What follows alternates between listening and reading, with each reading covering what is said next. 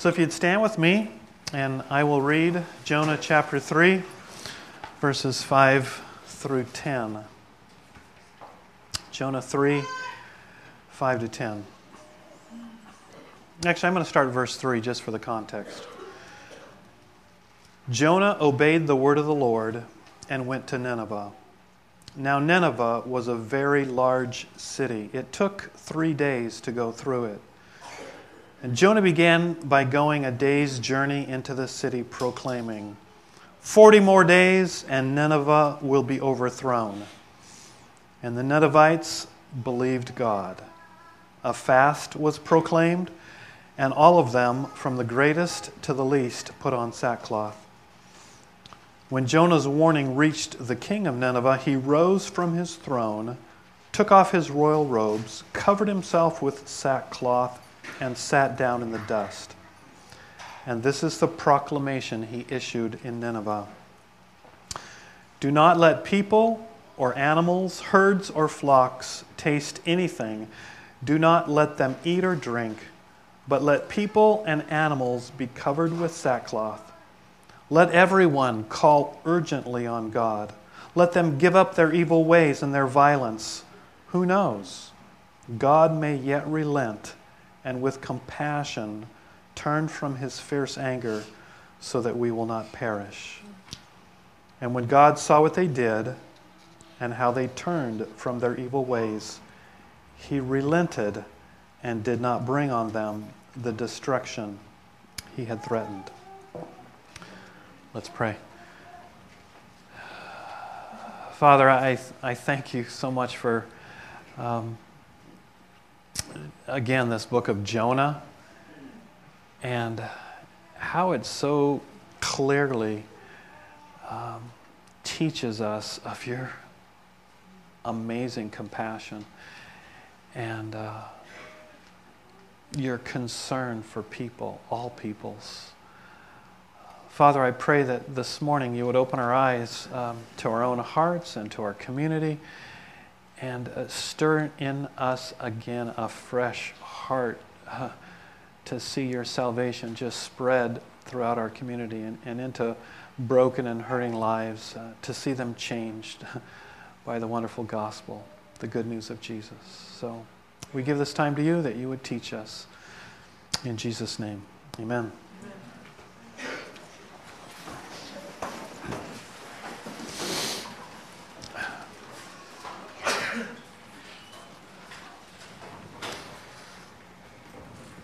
Well,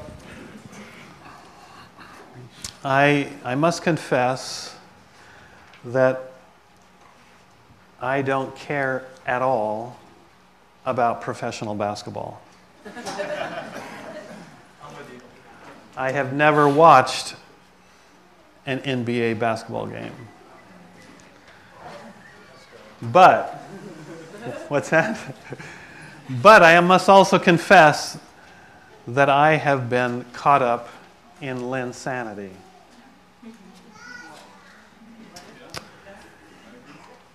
Linsanity has captured the world, and if you're not aware of it, you need to re-enter the world. 2 times in a row on the front cover of Sports Illustrated the last 2 weeks.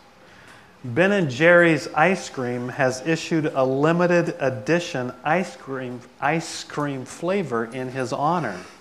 You're beginning to feel a little bit out of it, aren't you? Yeah. Jeremy Lin,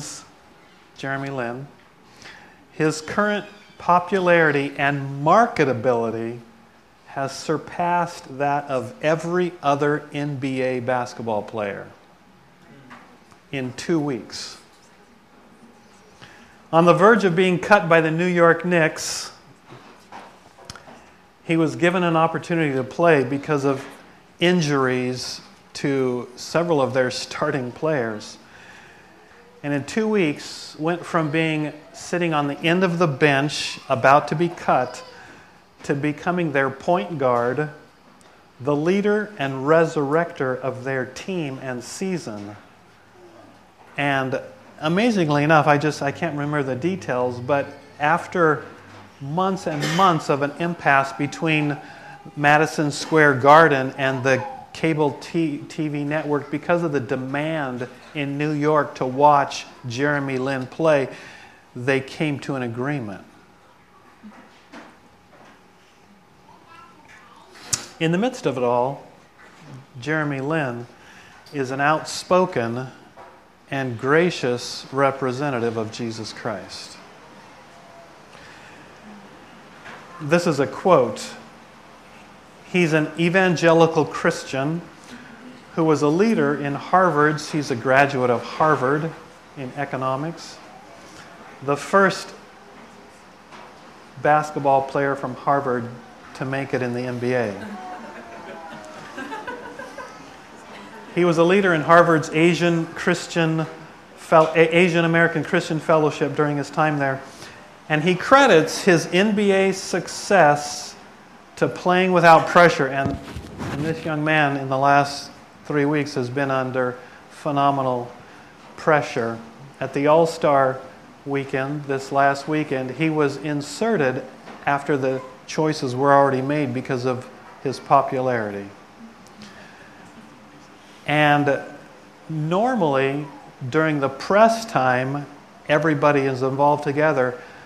But what has only been done for David Stern, the commissioner of the NBA, he was given his own conference room, his own press conference, where over 100 media interviewed him.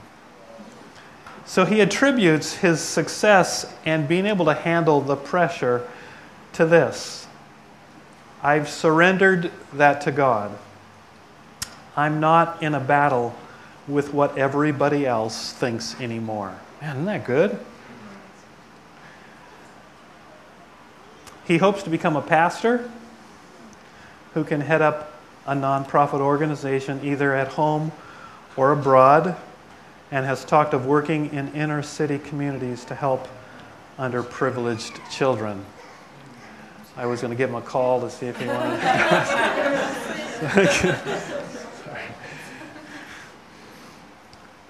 Isn't that a great testimony? That's great. 3 weeks ago, I attended the quarterly Tri-County Workforce Development Council with Sheila, of which I am a member. During a presentation of Pathways to Success's work among young people, the following story was shared. A young man came out to his parents, okay? You know what I mean? He came out to his parents. And the result was horrific. Immediately, these parents, who were called Christians, kicked him out. But that did not suffice. They proceeded to destroy all of his possessions and burn all of his identification papers. Social Security card, driver's license, ID, everything. It seems in an attempt to eradicate him and his memory completely from their lives. Since they had homeschooled him his whole life, and I'm not against homeschooling. We did homeschooling. Daniel, he's not too bad. He's homeschooling. Since they had homeschooled him his whole life, and seemingly their homeschooling more intent on indoctrinating him rather than truly developing him, he came to Pathways to Success virtually unschooled and unable to function in society. Well, after this presentation, it was just a few minutes later that one of the members of the council came up to where I was sitting and where the gal who had shared the story was, and livid over what he had heard and the treatment of this young man, publicly, loudly railed against the right-wing fundamentalist Christians who are such a blight on our society. That's a horror story. Isn't it amazing the difference between those two scenarios? Jeremy Lin and what happened with this young man. Well, such things constantly trouble me and cause me to seriously ask the question, what does it look like to represent Jesus Christ? And what should it mean to call ourselves a follower of Jesus? Shouldn't it make a difference? That would be a yes answer. The answer is yes. And to be honest, that's what I love about this book of Jonah. As we come back to Jonah, because Jonah repeatedly, beginning with the sailors and then with Jonah himself, and now as we come to the Ninevites, repeatedly puts before us the miracle of salvation. The miracle of salvation. It shows that true belief and true repentance are truly miraculous and make a real difference in the lives of those who truly believe and truly repent. And so it's a great book. And that's what we're going to look at this morning again as we come to Jonah chapter 3. And it's so important because I think it's easy for us to forget the miraculous nature of salvation. I think it's easy for us so often for our Christianity to deteriorate into kind of a morality or a moral reformation that needs to take place, making good people better people, rather than a supernatural transformation, making us new people, different people, radically different people because of something miraculous that God is doing, has done, and is doing continually in our lives through the power of the Holy Spirit because of what Jesus accomplished on the cross and by rising from the dead. Something miraculous. And I think that even though you're probably not totally in touch with the world because you didn't know about Jeremy Lin. See, I'm trying to help you out on Sundays, okay? That I'm sure all of us are aware of the hard and horrible events that have happened in our community this last week, right? It's been a rough week. I was looking, on my source of news, Google, yesterday, and it's not just our community. Seattle, the beginning of this year, has had triple the number of homicides this year in 2 months that they had in the same 2-month period last year. And so more than ever, just coming through this last week as a community, it should be easier for us to recognize the reality of evil around us. Shouldn't it be? The world that we live in and the evil in our world that requires not just making good people a little bit better, reforming people, but truly the need of transformation to make us new people. And that's what we're going to see in Jonah. So look with me at Jonah chapter 3 that we read. And what we're going to do is we're going to kind of just work our way through in understanding this miraculous nature of salvation. But for us to do that, the first thing that we need to see is the Assyrians themselves. As we come to Jonah chapter 3, it's to the city of Nineveh that he comes. And it doesn't tell us here, but from history we know that Nineveh was the capital city of the Assyrian Empire. At one time it was, during this time. And the reputation of the Assyrians and their empire was one of ruthless wickedness. This is the people we're talking about here. This isn't, some people that are helping old ladies across the street and just need, their lives shaped a little bit. These are the Assyrians. Just to give you a little background, I want you to turn to the book of Nahum. Hosea, Joel, Amos, Obadiah, Jonah, Micah, Nahum. Okay, so after Jonah, Micah, Nahum. if you're trying to find a name to, name your next child, it could be this, Nahum. If you look at Nahum, page 652 in these Bibles, chapter 1, verse 1, notice the prophecy is concerning Nineveh, okay? So the book of Nahum is being written to the Ninevites, and it's a prophecy against them, a prophecy of judgment. And I'm just going to pick up in chapter 3. We're going to look at just chapter 3, 1 to 4. Woe to the city of blood. This is speaking to the Ninevites. Full of lies, full of plunder, never without victims. The crack of whips, the clatter of wheels, galloping horses, jolting chariots, charging cavalry, flashing swords, glittering spears, many casualties, piles of dead, bodies without number, people stumbling over the corpses. It kind of gives you an idea of these people, these Assyrians. All because of the wanton lust of a prostitute, alluring, the mistress of sorceries, who enslaved nations by her prostitution and peoples by her witchcraft. That's the Assyrians. Here's a brief little historical example, because I want you to get who these Assyrians are.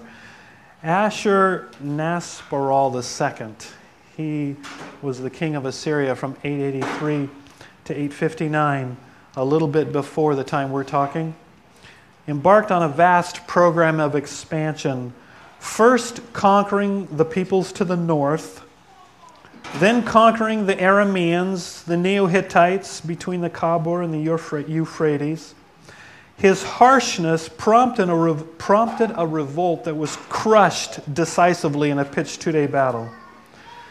And following this victory, he advanced without opposition through Syria, Asia Minor, and as far as the Mediterranean, exacting tribute from Phrygia and Phoenicia.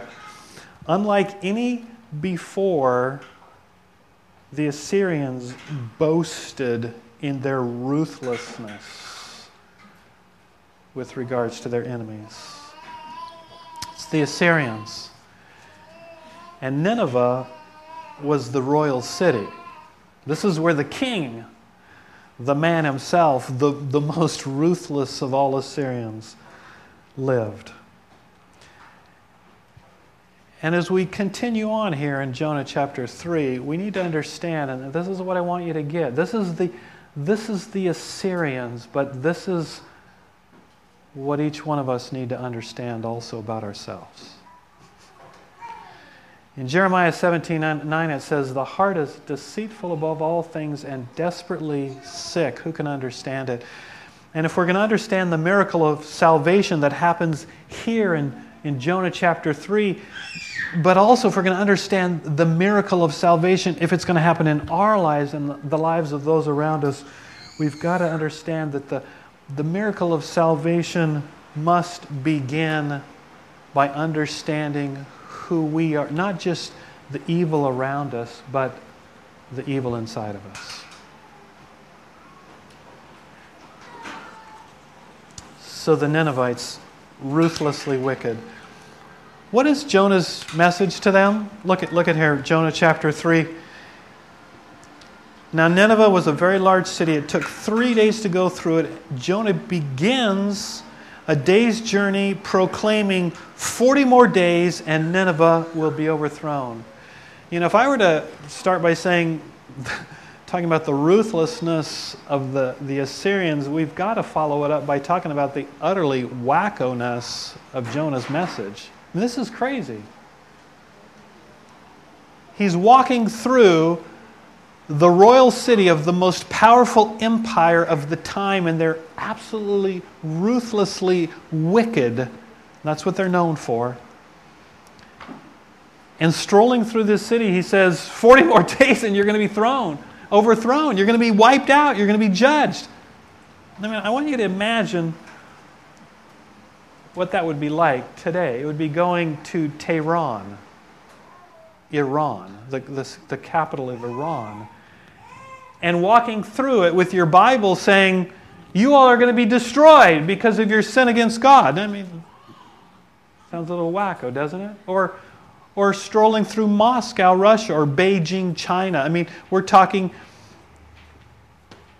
the capital cities of countries that are in absolute opposition to the gospel and boldly proclaiming. It's a little crazy. Now, the expectation you'd think would be that Jonah would, if things were good, would be just, the ridicule of the talk shows, everybody making fun of him, this crazy, loony guy with a little, few screws loose. But if it was the worst, I mean,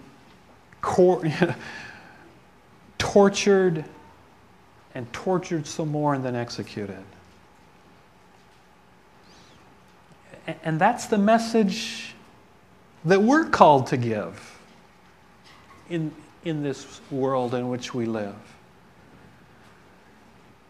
Boldly proclaiming that all have sinned and fallen short of the glory of God, and for people's lives to truly be transformed, it's not just, come on, try harder, be a better person, help some old ladies across the street, but understanding that we all have sinned and we've all fallen short of the glory of God, and it's only by God's grace and through believing and repenting in Jesus that we can be truly changed and transformed.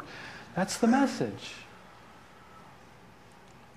And we should ask ourselves, how would people that don't want to believe that, I mean, the Assyrians, I guarantee you, weren't eager for this message, weren't waiting for Jonah to show up, any more than people today want to be told that they're sinners, separated from God, and aren't the good people that they thought. But something astonishing happens here in Jonah chapter 3. And we're familiar with it, but I think we forget the miraculousness of it. That this ruthlessly wicked people, when boldly proclaimed to them as this wacko message of destruction and judgment, that instead of mocking him or murdering him, they repent. I mean, that's miraculous. That's miraculous. I mean, let's just read it here. It says, verse 5, the Ninevites believed God. Why would they do that? A fast was proclaimed. I mean, that in itself is incredible. I mean, among a pagan empire that was known for its revelry and its feasting and its a fast was proclaimed, and all of them, from the greatest to the least, put on sackcloth. When Jonah's warning reached the king of Nineveh, this is the king, the ruler of the most important, powerful empire, ruthless empire at the time. When Jonah's warning reached the king of Nineveh, instead of declaring that this guy would be imprisoned and tortured and murdered, he rises from his throne, he takes off his royal robes, he covers himself with sackcloth, and he sits down in the dust, in ashes.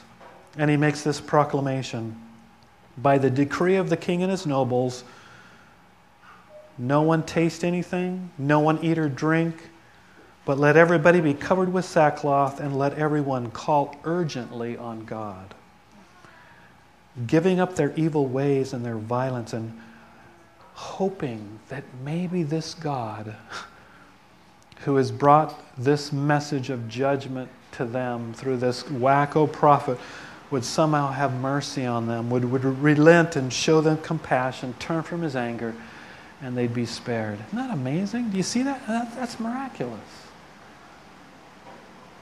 This isn't a Boy Scout, Girl Scout club that he's talking to. This is the Assyrians. Wicked, ruthless empire of the world. And then we see God's response, verse 10. That he sees, and he responds by relenting. and showing compassion and not bringing on them the destruction that He'd threatened.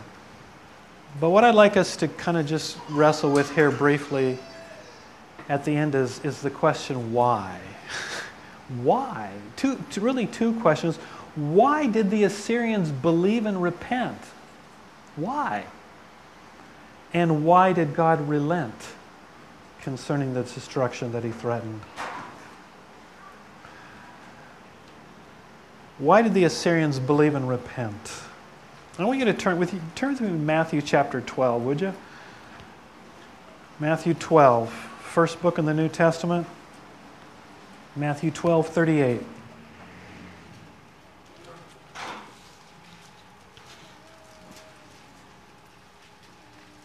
And we see this referred to by Jesus. Matthew 12:38. Some of the Pharisees and teachers of the law said to Jesus, "Teacher, we want to see a sign from you. Show us, do a trick. Do something that will convince us that you really are who you say you are." And Jesus answered, "A wicked and adulterous generation asks for a sign, but none will be given it except the sign of the prophet Jonah.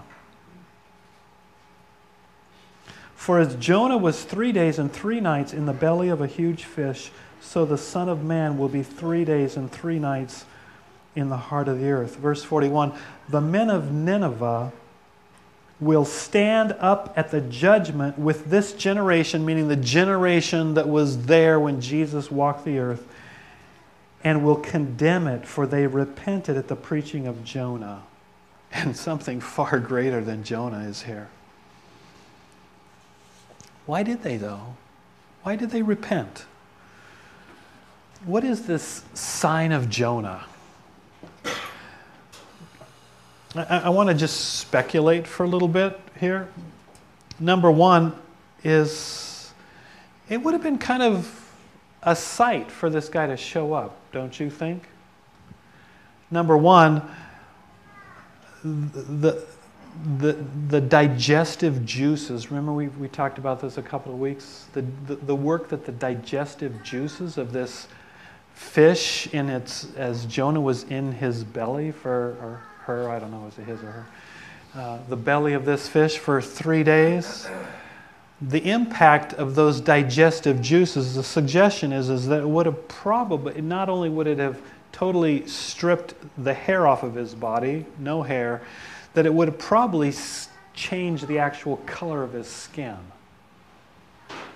So that as Jonah begins his journey through Nineveh, he's kind of like a little bit of a freak show as he's walking through Nineveh, raising questions and making people wonder and giving him opportunity to tell his story and why he's here and what happened and how he didn't want to come and now why he's there. It's also possible maybe that word had spread from the sailors whose lives, in fact, a lot of commentators believe that was a part of what made the difference in Nineveh, is that the sailors themselves spread the word that reached to Nineveh of the miraculous story of this guy that they threw overboard. And then the storm stopped and they were spared. And then this guy shows up in Nineveh. Or maybe somebody witnessed his vomiting out of the fish and went to Nineveh to tell the story.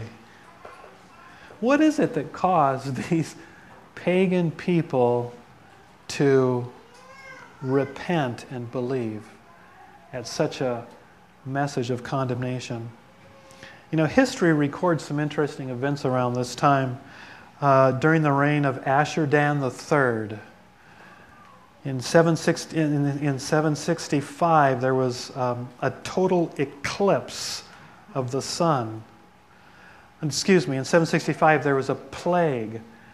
In 763, there was a total eclipse of the sun, and again another plague in 759 that makes us wonder if God used these things, which to the ancients were signs of God's judgment. preparing the way for Jonah to show up, this discolored guy that had been vomited out of a fish, and to the city of Nineveh, bringing his message of judgment. It's speculation, but the point is this.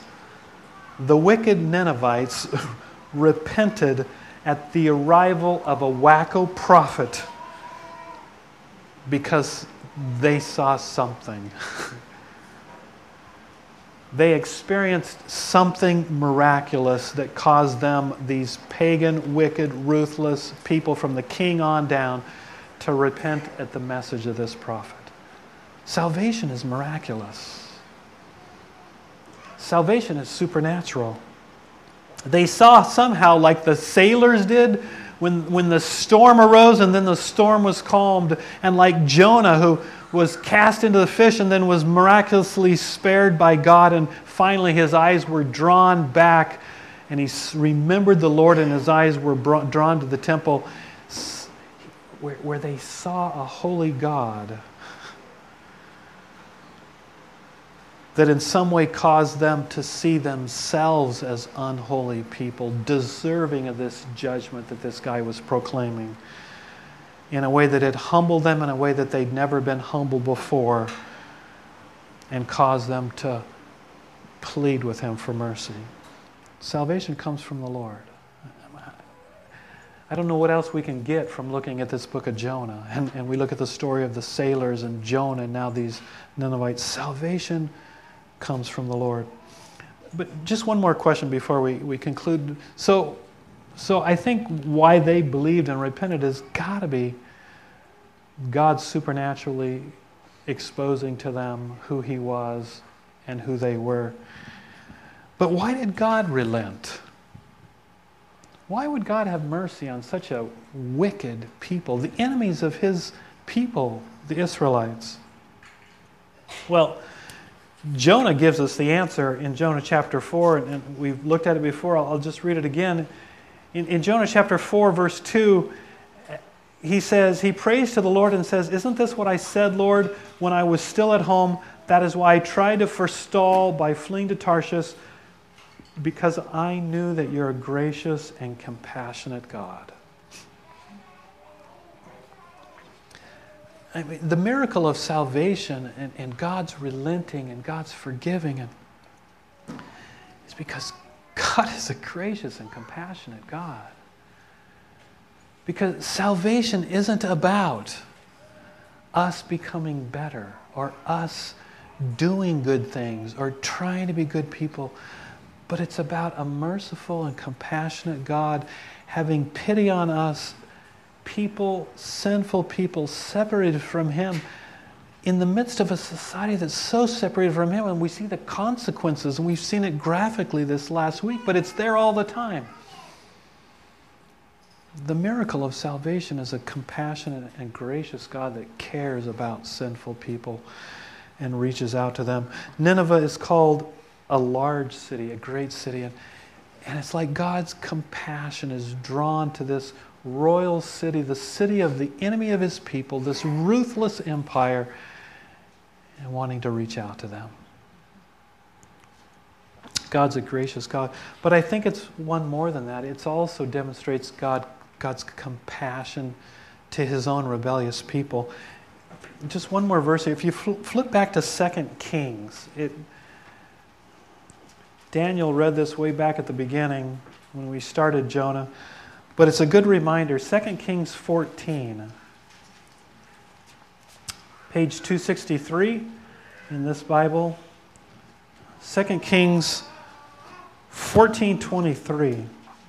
Listen to what it says here. In the 15th year of Amaziah, son of Joash, king of Judah, Jeroboam, son of Jehoash, reigned 41 years. And this is during the time when Jonah, the story of Jonah happens. This guy, this king, Jeroboam, was a wicked king. He did evil in the eyes of the Lord. Verse 24, he did not turn away from any of the sins of Jeroboam the first, the son of Nebat, which he had caused Israel to commit. And yet, look at this. He was the one who restored the boundaries of Israel from Lebo Hamath to the Dead Sea, in accordance with the word of the Lord, the God of Israel, spoken through his servant Jonah, the son of Amittai, the prophet from Gath-hepher. But this is what I want you to see, the next verse. It says, the Lord had seen how bitterly everyone in Israel, whether slave or free, was suffering. There was no one to help them. And since the Lord had not said he would blot out the name of Israel from under heaven, he saved them by the hand of Jeroboam, the son of Joash. Even despite the wickedness of this king, it's like God's heartstrings were tugged at. His compassion towards his people in the midst of their wickedness. And through Jonah proclaimed to them how he would prosper them and expand them. And I believe as we look at the story here and the response of the Ninevites, not only Jonah's message to his own people, but his sign to the Assyrians that brought about their repentance and this time of prosperity, or you'd say reprieve to the people of Israel. 41 years of reprieve from these Assyrians and their ruthlessness. Interestingly, it was just 2 years after Jeroboam died that this time of reprieve ended. There was 2 quick successions of kings, about 6 months each, and the following king, Menahem, was invaded by the Assyrians, and the reprieve was over. But kind of for this short period of time, this sign of Jonah, just a display of God's compassion, both to the Assyrians, Israel's enemy, and to the Israelites themselves. Isn't that amazing? Salvation is of the Lord. Salvation is of the Lord. And just one more little glimpse we get as we read in Matthew there. This sign of Jonah became to the Jews of Jesus' day a sign to them of the death and resurrection of Jesus. God's attempt to just, in a sense, open their hearts up and through Jonah's story, open their eyes to Jesus. Providing just a glimpse to them of this Old Testament type of Jesus who would be their Savior. Salvation comes from the Lord. That's how chapter 2 of the book of Jonah ends. Jonah says, salvation comes from the Lord. And that's what the whole story is about. But it's about God changing spiritually dead people into spiritually alive people. That's what it says in Ephesians 2. We're dead in our sins. God makes us alive. 2 Corinthians 4 says we're blind, and God opens our eyes. Salvation is of the Lord. But again, just kind of going back to the beginning, I think it's easy for us, in the midst of a society where conformity reigns over convictions. You hear that? Where conformity, that we're all the same, and where conformity reigns over convictions, to fall into the thinking that, maybe everything will work out for everyone. God's just going to kind of come to the end and say, well, everybody's really pretty much okay, and they've done their best, and they're trying to be good people, and heaven will be ours. We just need to be the best we can. And I know that it's easy for us to fall into that thinking, just to be good people, forgetting that the gospel is about being supernatural people. Because salvation comes from the Lord from the beginning to the end. So what does this mean for us? Just 2 things to conclude. If you're here this morning and you don't have a relationship with Jesus, maybe what I've been talking about is kind of like confusing to you. You don't have a relationship with Jesus. I just want you to clearly understand that the only way you can have a relationship with Jesus, become a child of God, is supernatural. It's not something that you can work your way to. It's not something that you can pay your way to by dropping money in an offering plate. It's not something that you can, achieve by helping old ladies across the street or showing up on Sundays. You can't achieve it by yourself. Like the pagan sailors and like Jonah and like the Ninevites, it will only happen by your eyes being open to seeing God as a holy God and you as a sinner separated from Him, to where you cry out to Him like the Ninevites and say, God, be merciful to me, a sinner. And He does it. He changes your heart. He'll open your eyes and He'll make you new. And He'll do it just like He did to the Ninevites, because that's what He delights to do. In Isaiah it says God longs to be gracious to us, and He longs to be gracious to you. But you've got to realize that it's His grace that does it. That we don't deserve it and we can't do it. It's supernatural. And then if you're here this morning and you know that you're a child of God, I just want to, maybe you're tired of me saying this one more time, that salvation is supernatural. It's so easy for us to fall into this trap of just trying to be good people, just like everyone else. And we forget that we are who we are. If you're a child of God here this morning, you are a child of God because of what God's done in you. And as a child of God, you have all the privilege, all the power, all the promises, all the provision of what it means to be a child of God. And that's amazing. So let's cease just trying to be good people. And we should be good people. I'm not saying don't go out and be like those parents. But more than good people, we're being called to be supernatural people. People who represent the God of this universe. And representing Him, people will be drawn to see who they are. That they aren't just good people that are okay, but they are separated from Him as they see Him in us. And they're drawn to Him in us. They'll be compelled, like the Ninevites, to cry out and say, how can I be saved? How can I know the Jesus that you know?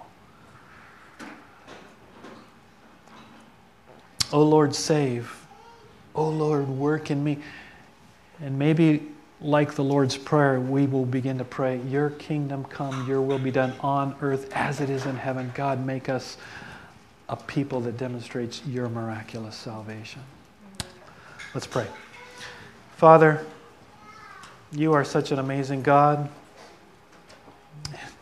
And the salvation you offer us in your Son Jesus is so amazing, and we are so undeserving of it. And there's nothing we can do.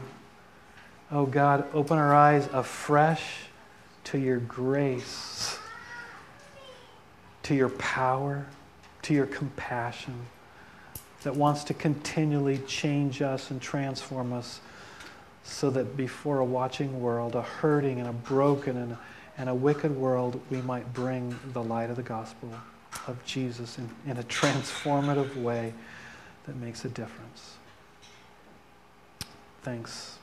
In Jesus' name, amen.